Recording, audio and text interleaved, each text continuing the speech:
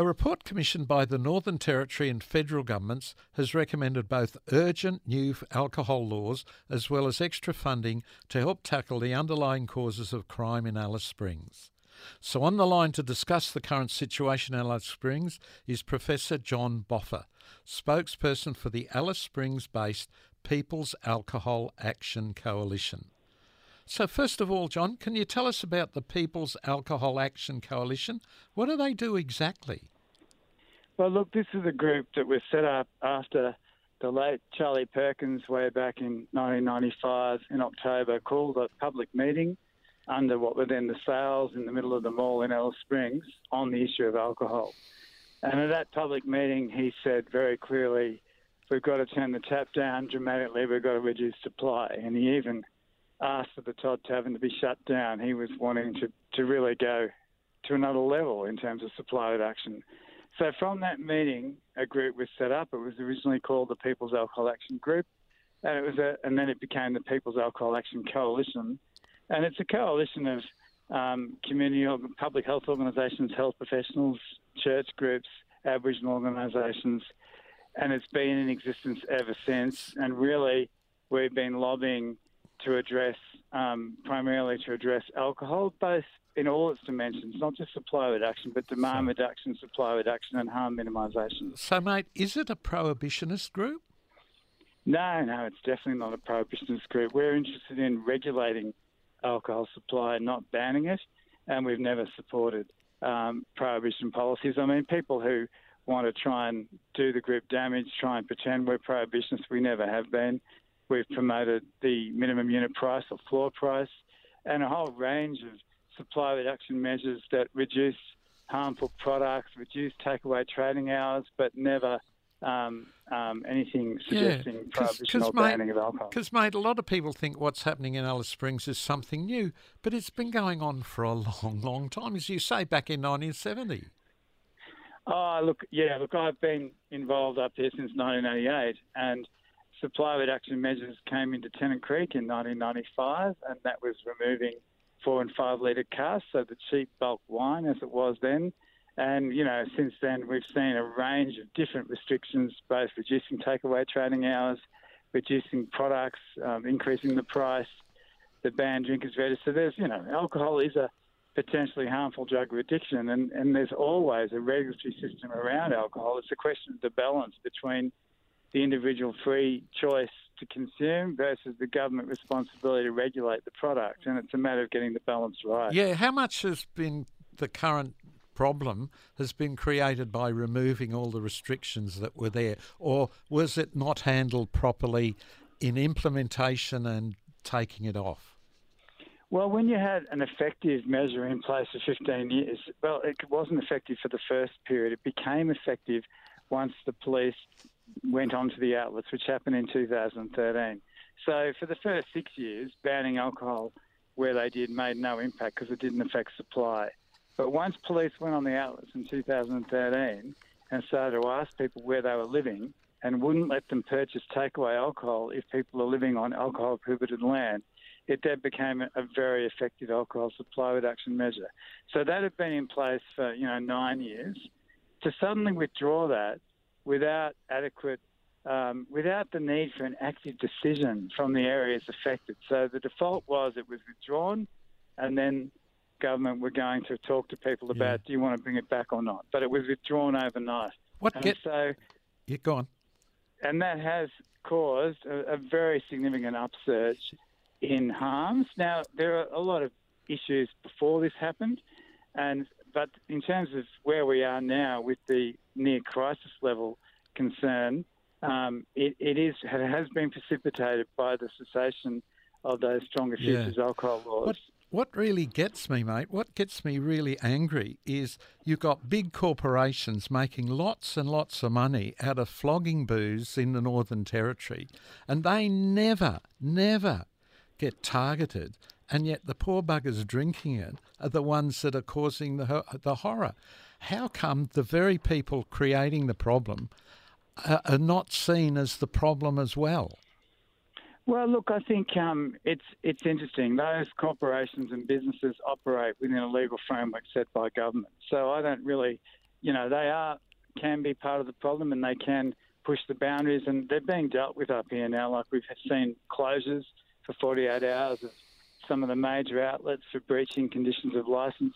We've now got 2 takeaway free days a week, which is and restricted trading hours to 4 hours a day. So that's really impacting on businesses and their ability to make profit. But there are many good publicans and people that run these sorts of businesses, and they do operate within a legal framework, which is why it's up to government to set a regulatory system in which these businesses operate, and don't expect that an industry that's totally, unashamedly trying to make a profit out of selling alcohol is going to self-regulate. I mean, this idea that the business community, the alcohol business or industry will self-regulate is fanciful. It's never worked in the past. So we need decisive action. But government in the Northern Territory have been taking decisive action. Like, they've introduced the minimum unit price. That's not something that the alcohol industry wanted. They've introduced the banned drinkers register and other measures which reduce trading hours. So they are prepared to intervene. So are these measures you're talking about, are they having an impact? Look, they're having an impact, absolutely. But what we have is a very special situation here in Alice Springs. And to get that clear, if you look at 2020 data, the national alcohol attributable hospitalisation rate was 500 per 100,000 people. For Aboriginal people here in the town of Alice Springs, it's 11,000 per 100,000 people. So it's 20 times higher. So when you look at mainstream or national measures, or even territory-wide measures that impact on alcohol, like a minimum unit price, like the banned drinkers register, and other measures, restricted trading hours, we've got such a unique problem here. We need more than that, which is why what we had was called a special measure. Yeah. And it's why, leading Aboriginal organisations and leaders and many other groups in the Territory think we still need that. And, we don't need that. We don't want to be in a situation where we've got to have those sorts of special measures forever and a day, which is why, in addition to that, we really need government to address the underlying social determinants. What I hear you saying is there's no quick fix for this problem. No, there's no quick fix. But, reducing the supply of alcohol gives an immediate benefit, gives us a bit more time and breathing space. It's a circuit breaker. But while that happens, we've got to address the underlying determinants, the demand for alcohol. And that means doing something about early childhood, doing more than we're doing now to address early childhood development, early childhood trauma, education, educational outcomes, employment. We've got to lift this area out of poverty, and poverty hasn't shifted here for a very long time. So when you've got those sorts of things happening and alcohol suddenly sort of the taps turn back on, we do have a very susceptible population to alcohol dependence and unregulated, unregulated alcohol consumption. And that's, we've got to get out of this situation by addressing not just alcohol, but the underlying social determinants of the demand for alcohol. Now, the federal government, they've received a highly anticipated report on alcohol restrictions and ongoing rest in Alice Springs, but its contents are yet to be made public. Have you got any idea what might be in it? Look, we've only heard what the media suggested, and it has been suggested that report is going to recommend a continuation of the previous Stronger Futures measures. That would be welcome, with an opt-out system. So people do get to make a choice, but, a properly informed choice once there's alcohol management plans in place, those sorts of things. And look, apart from that, we really don't know what else is in that report in terms of other services, other programs and other action that needs to be taken. So give it to me straight, mate. What do you reckon should be done in the best interests of all people living in Alice Springs? What do you reckon they should do? Well, look, I think the first things first, I think we do need to bring back the former Stronger Futures alcohol provisions with an opt-out system. That would give us an immediate ongoing benefit beyond the 3 months where we've got the emergency alcohol restrictions. Then I think it's a matter of, if you like, collaborative needs-based planning, using the Closing the Gap structures that have been set up where Aboriginal leaders sit down with both levels of government, the Commonwealth Government and the NT Government, and seriously plan with the necessary resources to address the social determinants of the situation we're in. That means we've got to get early childhood development right. We've got to have preschool teachers in remote communities. We've got to have 2 years of preschool. We've got to have other programs. We've got to fix housing. Education. Housing, there is significant investment already in housing. The problem is, we've heard in the last few days it's not being spent. So we've got to spend that, get houses on the ground, built with the money that's there. There will need to be more money in housing.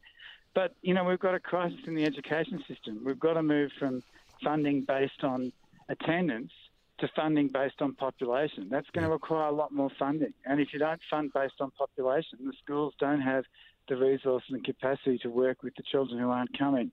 And when you've got attendance, hitting 30% or less, if that's what you're funding on, then there's a lot of children who aren't being funded to get to school. And that's a big issue as well. So this requires an ongoing planning discussion, at the highest level, using the closing the gap structures between Aboriginal organisations and Aboriginal leaders from those organisations and both levels of government. And then it's going to require a very significant investment strategy to back up what are the most evidence-based, effective programs, services that are going to get us beyond the need for alcohol restrictions. Professor John Boffa, spokesperson for the Alice Springs-based People's Alcohol Action Coalition, thanks for talking to us tonight.